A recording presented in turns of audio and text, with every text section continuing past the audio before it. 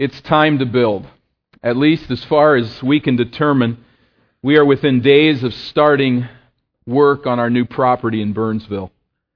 There are a few hurdles yet to clear, and we rest in the realization that it is the prerogative of our sovereign Lord to stop this project in its tracks if He so chooses. But all of these qualifiers aside, it would appear to be time to build. And so Eden Baptist Church stands at the start of a great adventure. This adventure will call upon every ounce of energy that we can muster as a congregation. This adventure will demand unique perseverance as well as heaven-sent love for and cooperation with one another through this work. But above all, we acknowledge here together as a church today that God must go with us. Without Him, we can do nothing. Obviously, there are easier, there are safer, there are less costly ways to live out our life together as followers of the Lord Jesus Christ. But it was 13 years ago, I reviewed my notes this week, 13 years ago, or about that, during a Sunday evening service following a strategic leaders retreat, that Eden Baptist Church chose the risk and the pain of climbing this mountain. One of the compelling motivations for choosing this path was fear. The fear that we might come to rest at ease and stagnate as a church in this current facility. I think the years have borne out that fear is legitimate. For times have become for us here quite easy, financially speaking. We realize that if we faithfully led people to Christ, if we were going to be about the business of the gospel, if we continue to be faithful to God's calling as those who shepherd the souls of others, and we were not going to be content simply circling our wagons here at this place and remaining to ourselves as a family, if all of this was going to happen, we would eventually need a larger facility. And so we chose to press ourselves to secure a permanent base of operation on a visible property that would provide self-sufficiency in housing our church ministries and would allow us to gain the stability necessary to start a solid assembly out of the membership here. And we believe we found that property. It's taken us many years to locate it, to secure it, to purchase that property. But we've not cut corners there, but God in His mercy has provided us an excellent property. More recently, we have faced the daunting task of securing financing to build.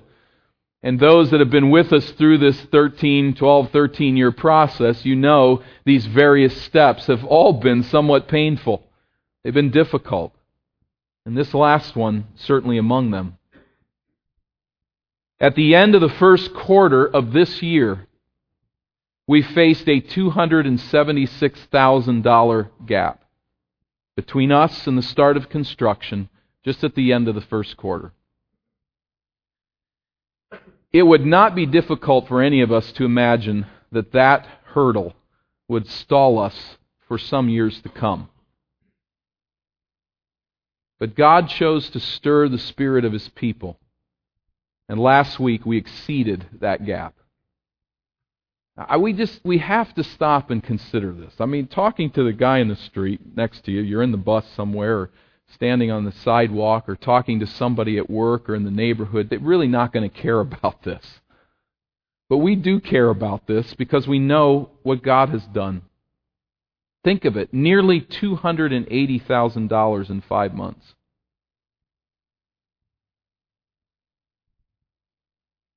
Why? I don't think there's really any answer to it other than God has poured out His grace, the grace of giving, upon this assembly. Why? On a human level, because people have chosen to lay up treasures in heaven. God's people have made sacrifices of material wealth and future security that make no earthly sense unless they want to partner with God. We're not going to blame God for our mistakes. We don't know all of what He's up to. We're not speaking for Him in that sense. But I think I can speak for those who have made significant sacrifices saying, I want to partner with God. I want to lay up treasures in heaven. It's the only answer in this small assembly. To this point, our journey has not been easy. It's not been safe. It's not been cheap, and we aren't nearly done. In fact, I want to stress this to us as a congregation today. There's no intention to ever permit ourselves to reach a place of ease and safety that discourages risk-taking. Unless the DNA of this church changes, we will continue to place ourselves in a position where we attempt hard things for the cause of Christ that forces us to walk in utter dependence upon the Lord. Now, that's an uncomfortable place for all of us to be. I include myself at the top of that list. It's not what we would choose to bring on ourselves and our natural self-protectiveness. But this path is purposefully chosen that we place ourselves where we are pressing forward the cause of Christ in dependence upon Him. And this path, I think, places us in rare company. And it demands that we seek sustaining strength and enabling wisdom from the history of faithful believers who were sustained by God's grace in very challenging times. There's not a lot of places that we can necessarily turn, but we turn to the Scriptures for our aid, for our help, for our instruction. 1 Corinthians 10 and verse 11, you remember Paul recounts Israel's idolatry, and he says this, hear it, "Now these things happened to them as an example, but they were written down for our instruction on whom the end of the ages has come." What the Israelites did in their idolatry, Paul says, was recorded in biblical writ for our benefit, that we might learn from them. God clearly, in this book, has not chosen to write the story of everyone who's trusted Him. But there are select individuals, there are select times in history, there are select situations that God has recorded for our instruction, that we might learn negatively the sin to avoid, that positively we may pursue faith in God.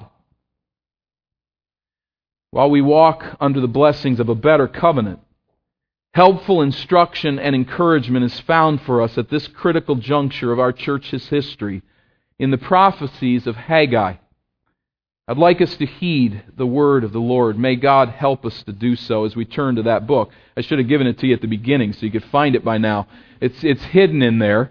But Haggai comes right after Zephaniah. That doesn't help a lot either, does it? They're tucked away, these short prophets. Zechariah a little bit longer toward the end of the minor prophets. Haggai, Zechariah. Let's bring ourselves into the setting here because I think it's very instructive. Our situation is not this situation. And we're not drawing direct ideas from it, saying that this is God's Word directly to us. But I think we see some unique parallels in the challenge that is before us. Let's go back to 586 BC. Israel's southern kingdom, comprised of the tribes of Judah and Benjamin, were taken captive for 70 years, deported to Babylon. During the invasion, Babylonian armies, and this is critical, they destroyed Solomon's temple. The place of the worship of God was gone, essentially. It had been stripped of its holdings, and those had been hauled off to Babylon. Then King Cyrus of Persia conquered Babylon, and in 537 he issued a decree that the Jews could return to the Promised Land, and nearly 50,000 took that opportunity. In only their second year back in the land, they've been punished by God. They've been removed to Babylon. They've now come back. They're here for only 2 years, and they begin to lay the foundations of a temple to replace Solomon's. They dig in the ground. They lay the stone. The foundations are there for this temple. And then, in 534 BC, the work stopped.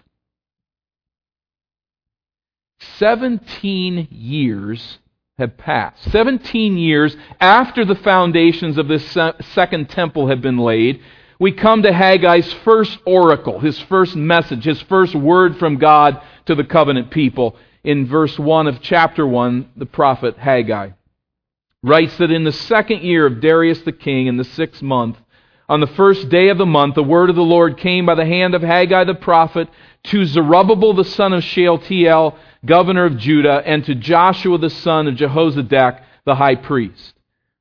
Haggai receives this word from God then on August 29th, 520 BC, a day on which the Israelites gathered to worship the Lord once a month in a unique way there. It was harvest time, but at this time, Judea is suffering drought.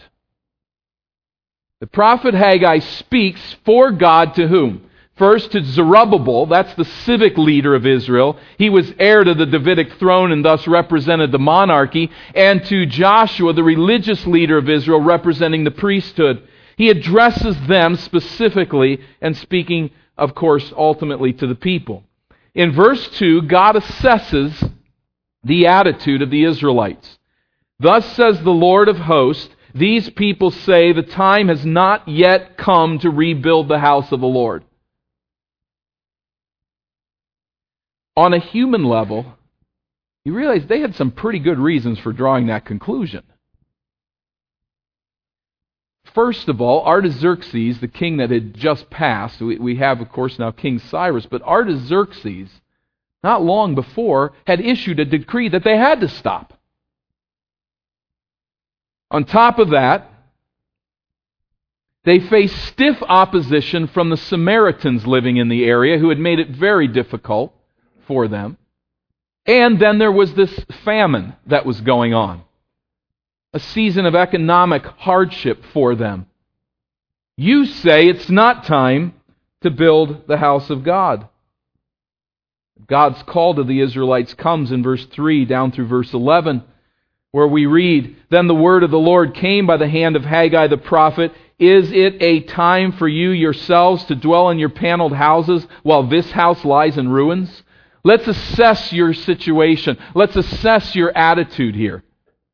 The Israelites concluded it was not a good time to build God's house, but it was a fine time to build their own houses. They were busy about fixing up their own places, but God's place was left abandoned. Wood paneled houses, a higher quality of building material, showing attention and time to getting their properties in line.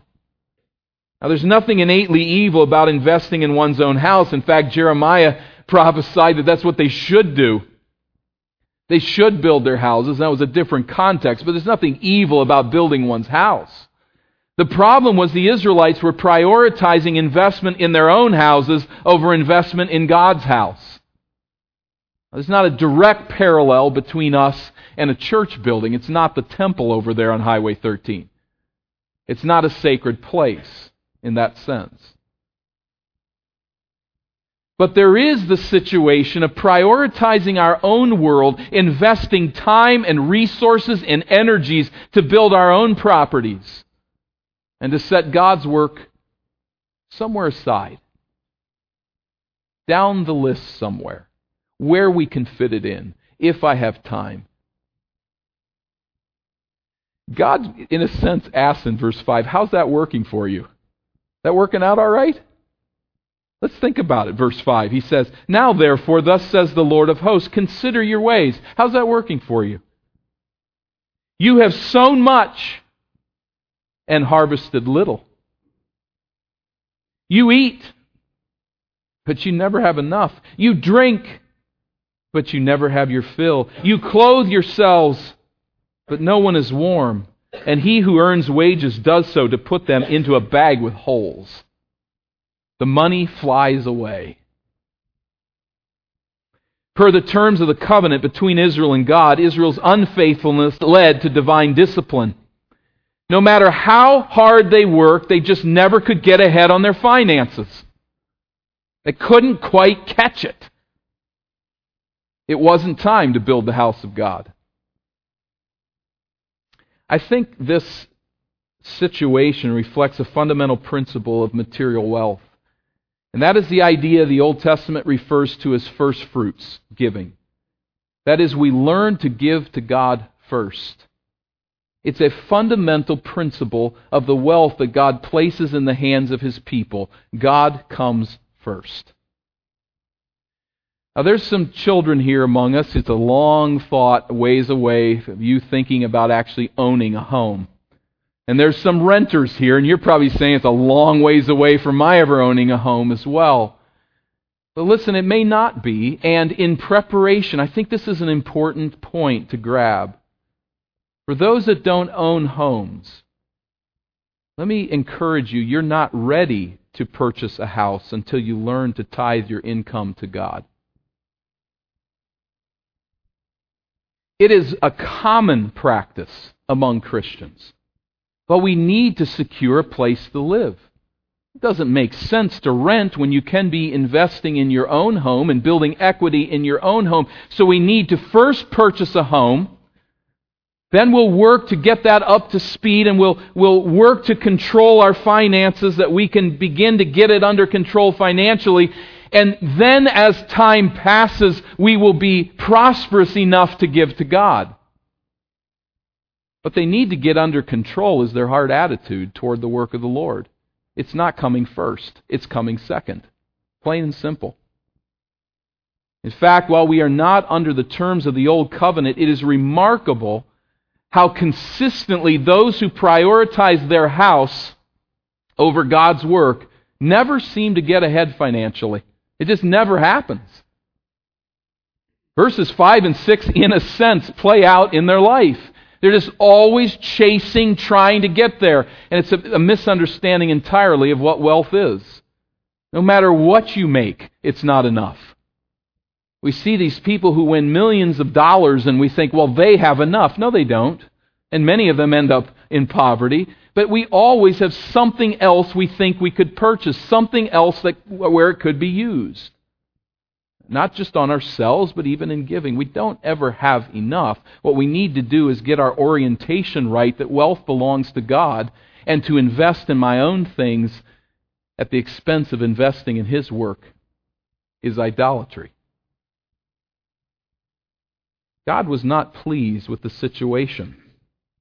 And He issues a corrective command in verse 7 to the Israelites. He says, "Thus says the Lord of hosts, consider your ways. Go up to the hills and bring wood and build the house, that I may take pleasure in it, and that I may be glorified, says the Lord. You looked for much, and behold, it came to little.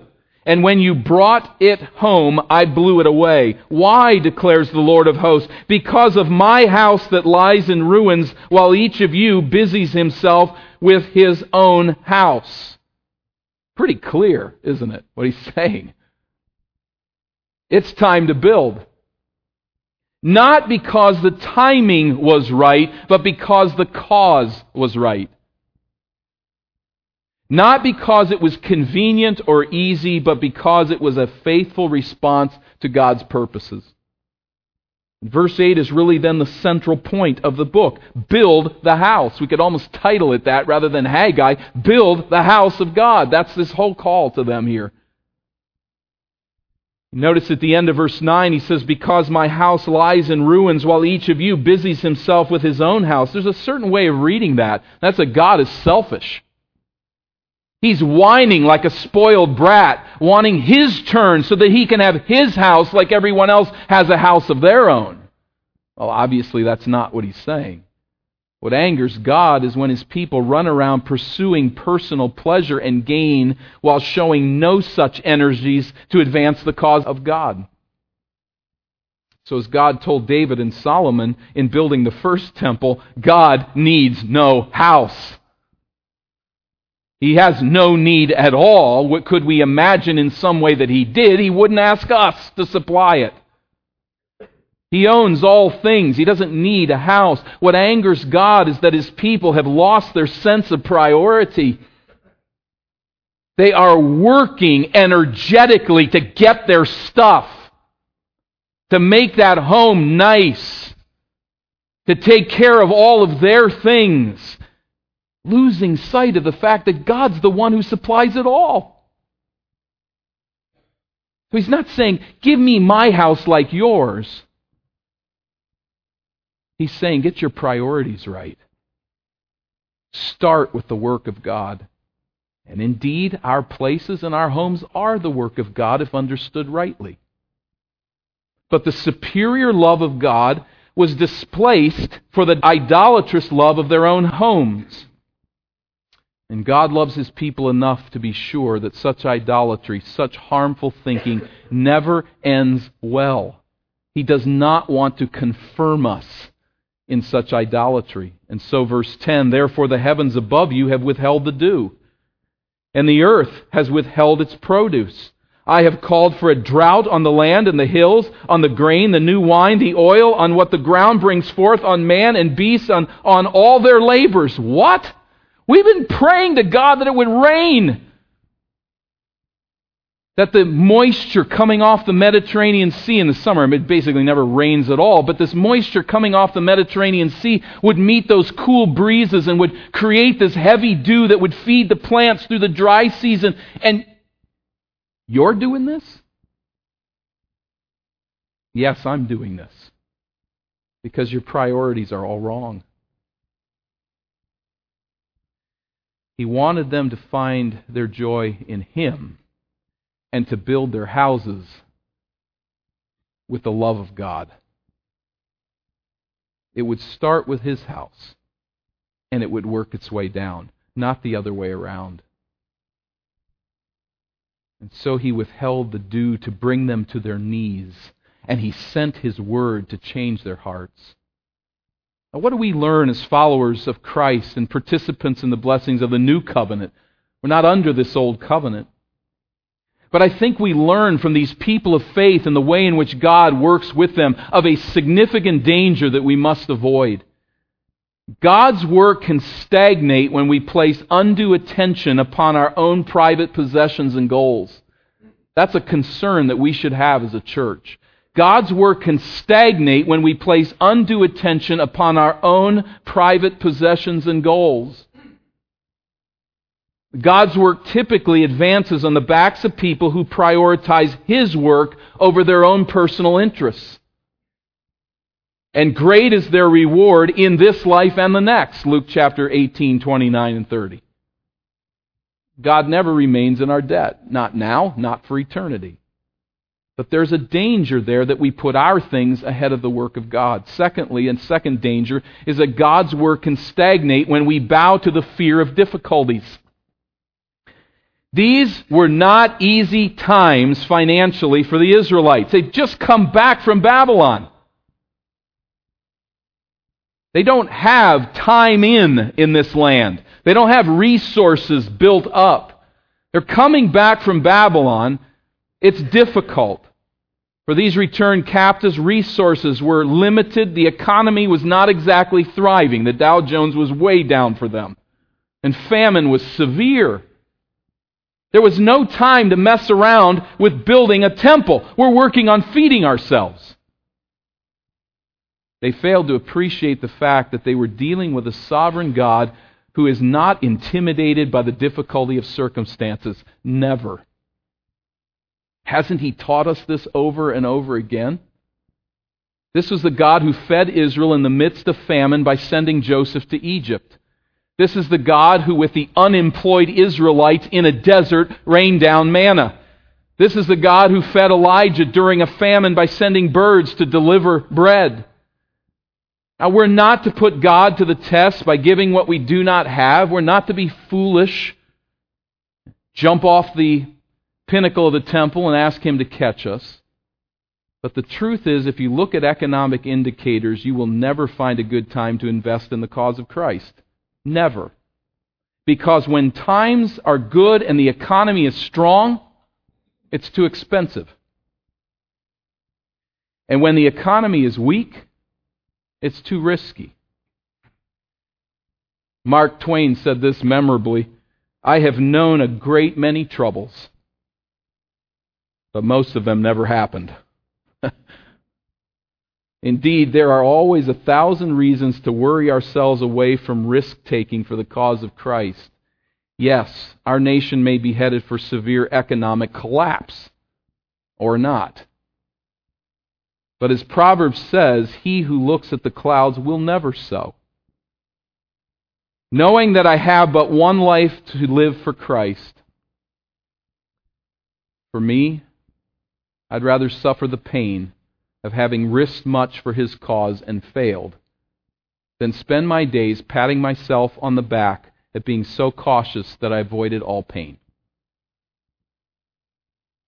It's time to build, God says to Israel. It's time to build. Now it's time to build. It was bad timing historically. It hadn't been long. They'd been told to stop by the king. It was bad timing economically. They were scrambling just to feed themselves. It was bad timing politically. It was bad timing agriculturally. God's response, go out to those hills, cut down some trees, and build. It's time. Because it's my time.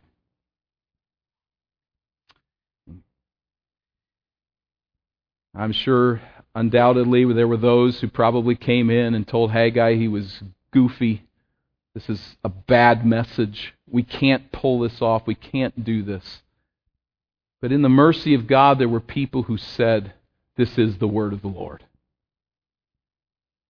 And so we see the response in verse 12 that Zerubbabel the son of Shealtiel and Joshua the son of Jehozadak the high priest, with all the remnant of the people, that's the people, not just a remnant of those who were returned, but the remnant is those who did return. So the people of Israel obeyed the voice of the Lord their God and the words of Haggai the prophet as the Lord their God had sent him, and the people feared the Lord.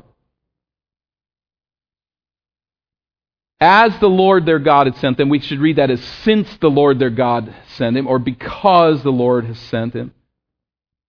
They take it as the word of the Lord, and they fear the Lord. That is, they accepted His corrective word and changed course. You are prioritizing your own world. Your own houses have become too great in your sight, and you've left the work of the Lord alone. That's wrong. And they said, you're right.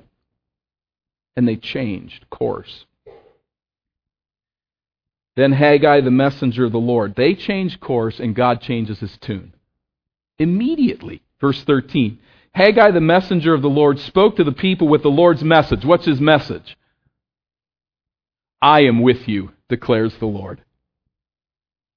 There's no lack of grace in God. It's like, yeah, you find that you got it. I told you so. It's, I'm with you. Some parents maybe have had this experience. There's a lazy kid on the couch and it really gets you irritated. And you say something, it's a rebuke to get up, to get going, to get this done, and that kid jumps up and starts changing course. Well, how do you respond? All staying in your anger, frustration? No, very quickly you change and get with them, don't you? And encourage them. This is exciting. There's a response. That's where God is in a sense here. It's a sharp rebuke to the Israelites. But as soon as they say, God, you're right, we're going to get moving, He jumps to their side and says, I'm with you. Know this, I'm with you in this. Verse 14, and the Lord stirred up the spirit of Zerubbabel, the son of Shealtiel, governor of Judah, and the spirit of Joshua, the son of Jehozadak, the high priest, and the spirit of all the remnant of the people. And they came and worked on the house of the Lord of hosts, their God. You know what? It was still a famine. It still wasn't time, humanly speaking. But they got busy doing what God had called them to do. On the 24th day of the month, in the 6th month, in the 2nd year of Darius the king. You get the idea that timing matters. This is the day they began to obey. Probably making some preparations before that.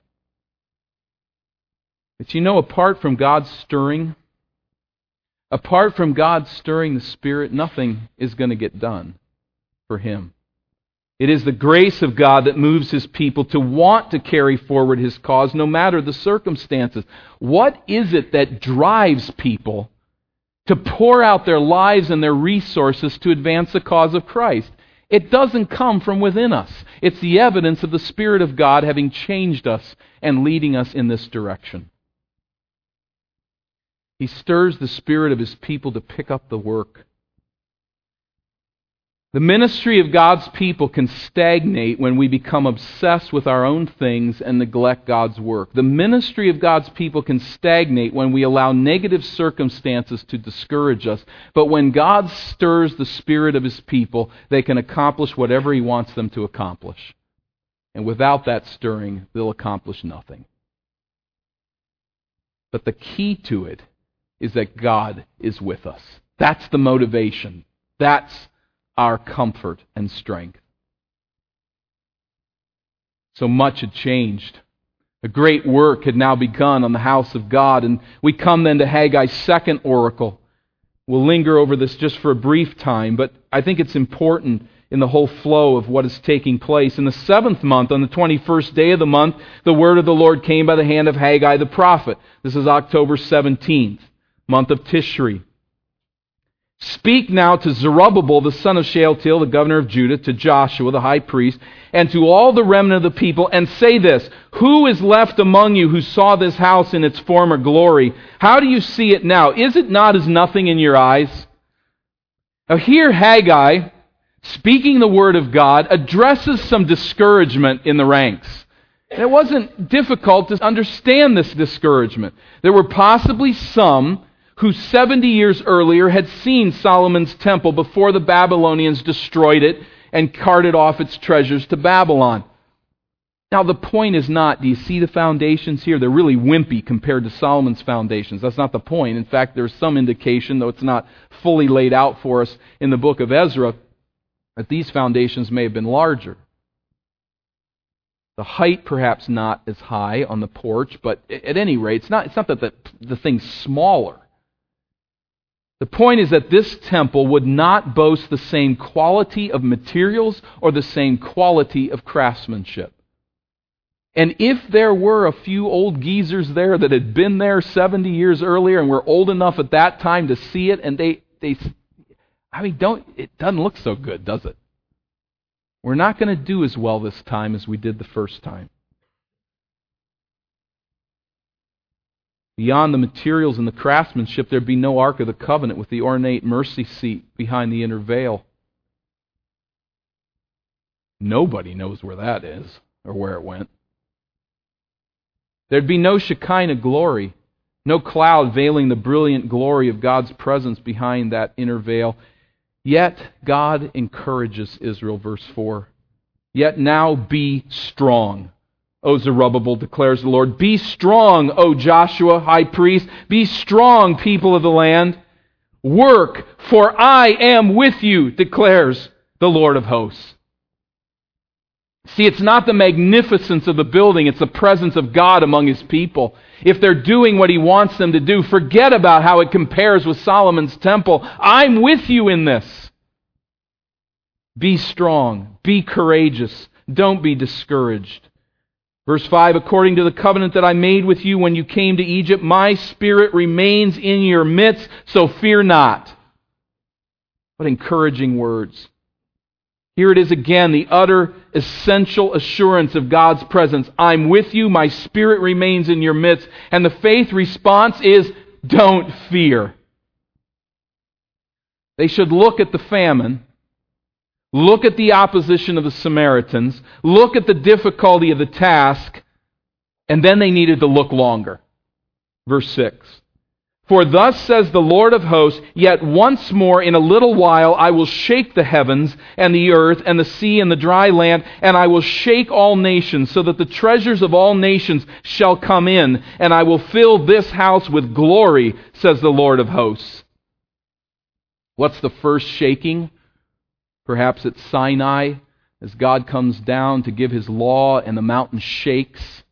Now God promises that He will shake all things at the end of the ages.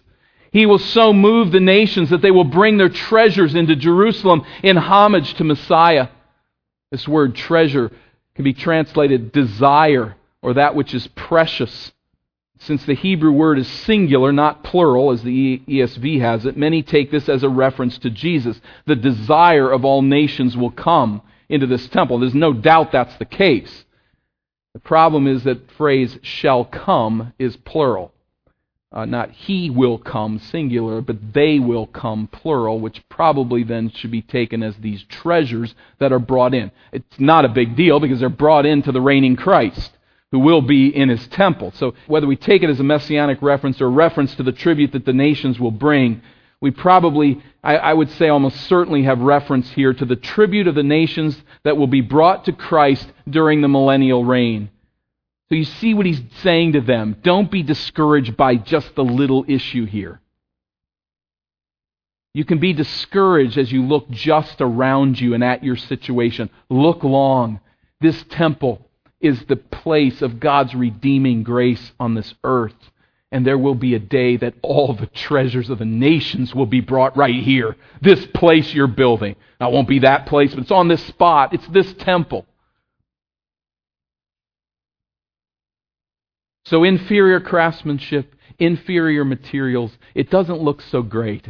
Look long. God is up to great things here. Someday this place will resonate with the glory of Christ. And in fact, in some sense, this prophecy has been fulfilled as that grace stood in the temple in the person of Jesus Christ.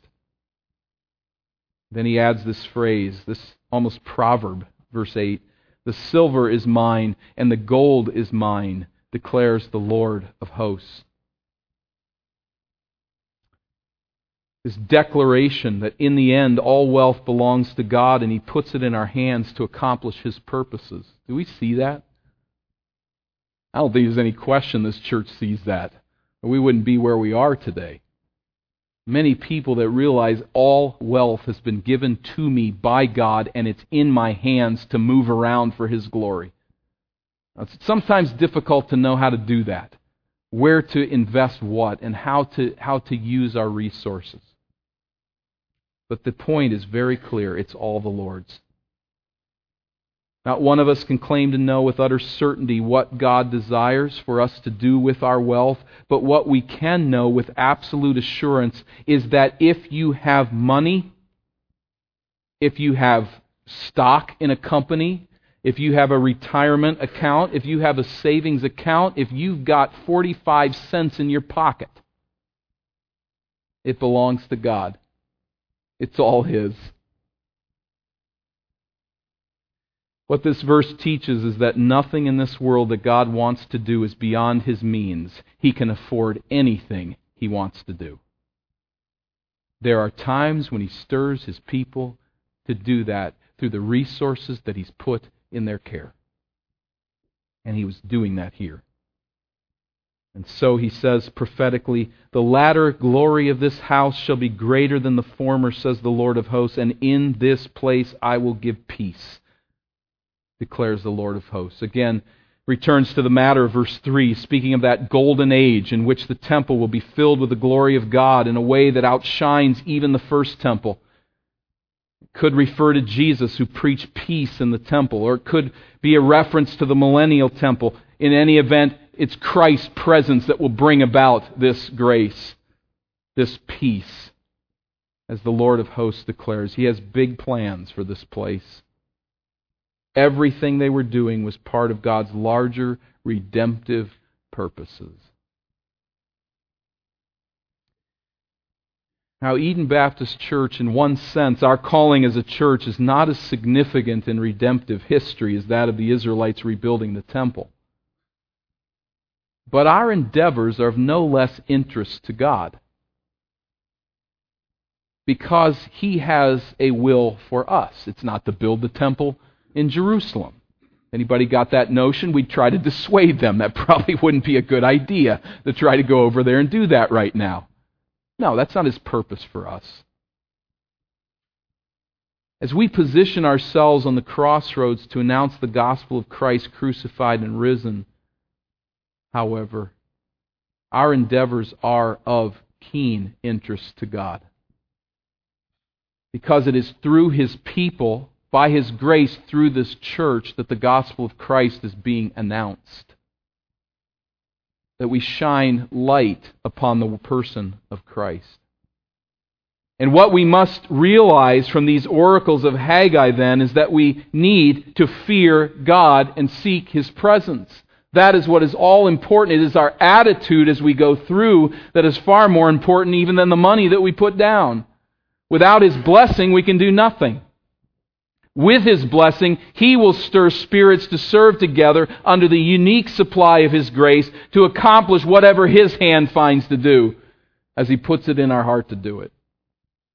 God alone, as our memory verse of last week said, God alone is able to make all grace abound to you, so that having all sufficiency in all things at all times, we may abound in every good work.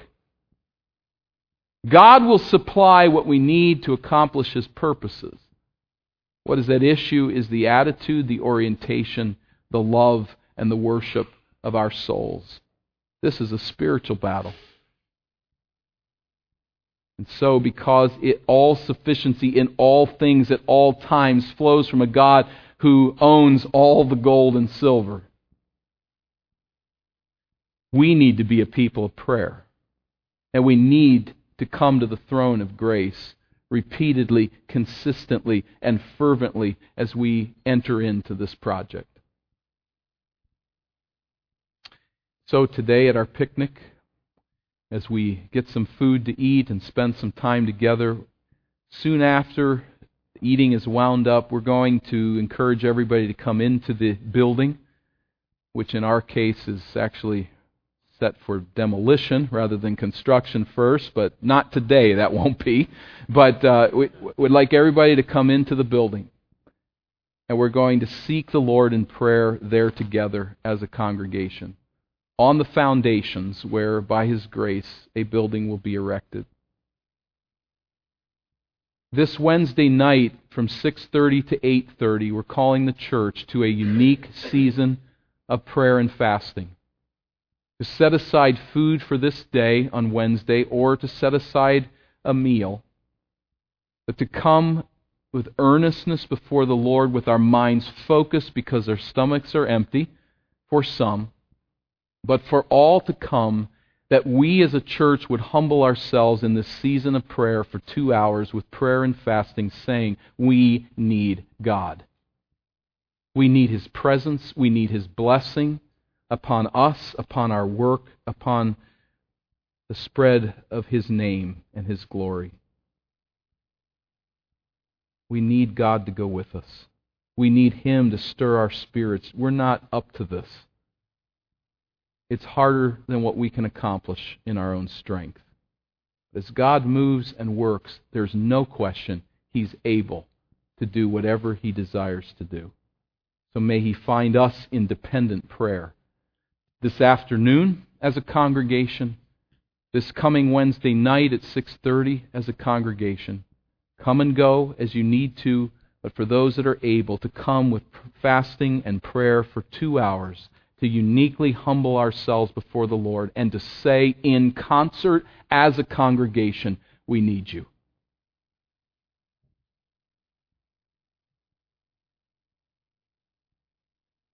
I may speak to someone here who does not understand any of this. But I think the one thing that you should grab onto is this idea of God with us. That's not a way that Christians just sanitize whatever they want to do and say, God's with me in whatever I'm striving to do. The good news that we find in Scripture is this beautiful idea that God is with us. That was the name that was given to the Lord Jesus Christ, Emmanuel, which means God with us. He came to this world to take on flesh and to die in a sinner's place, to pay the penalty of sin, and to rise from the dead. God was with us in Jesus Christ. And He came to do a work that you cannot do in your own strength. And now as we come to trust that message of forgiveness of which we've been singing today, God remains with us in Christ. And we enter into this world not in our own strength, not pursuing our own idols and our own things, but we enter into this world and walk every day in it knowing that God will never leave us or forsake us because we've been reconciled to Him through the work of Christ. If you want to know more about that message, there are percentage-wise many people that will be entering at this picnic today that would love to talk to you about God with us and the forgiveness of sins. Please speak to someone today as you leave. Let's bow for prayer. Father, we dedicate the remainder of this day to you, asking that you will bless at our picnic together, in our prayer time as we eat, as we play, and enjoy this day and our life together as a church. At the start of what would appear to be a very harrowing season in our church's life, we throw ourselves at your mercy. We are so very aware that there's so many safer, less risky, less costly ways forward. There's a lot of different stories that we could strive to write. We take some confidence in the fact that this is a long story. Not an idea that's been hatched overnight. But we recognize, Father, that we don't see it all. We don't know what's coming. We don't know what the future holds. We don't know what you'll be pleased to do. But I pray in behalf of this church with accuracy to say that if you slam the door on us this week, we'd get knocked to our knees and we'd worship you in thanksgiving. Stop us where you wish. But Father, where you are moving and acting, I pray that you will work, that you will move our spirits to accomplish what you desire, and that you will bring about that which brings glory and honor to your name. We throw ourselves at your mercy. We plead for your wisdom to be worked out among us. And I pray that we would all rejoice to be reconciled to God. For anyone that cannot pray that and sing that truth, I ask that you'll open their eyes and bring them to saving faith today, that they'd be born again, born from above. For those of us who know you, we lift our voices in song because you've put gladness in our hearts. To consider who we were without Christ and who we are with Him, we cannot expect but to sing with thanksgiving for the rest of time. Forgive us our weak affections. Forgive us our poor songs. Forgive us our failure to love you with all of our heart. Father, now as we stand as a congregation and sing, I pray that despite all our weakness, you would find in the songs of your people pleasure as we give you praise. Through Christ we pray. Amen.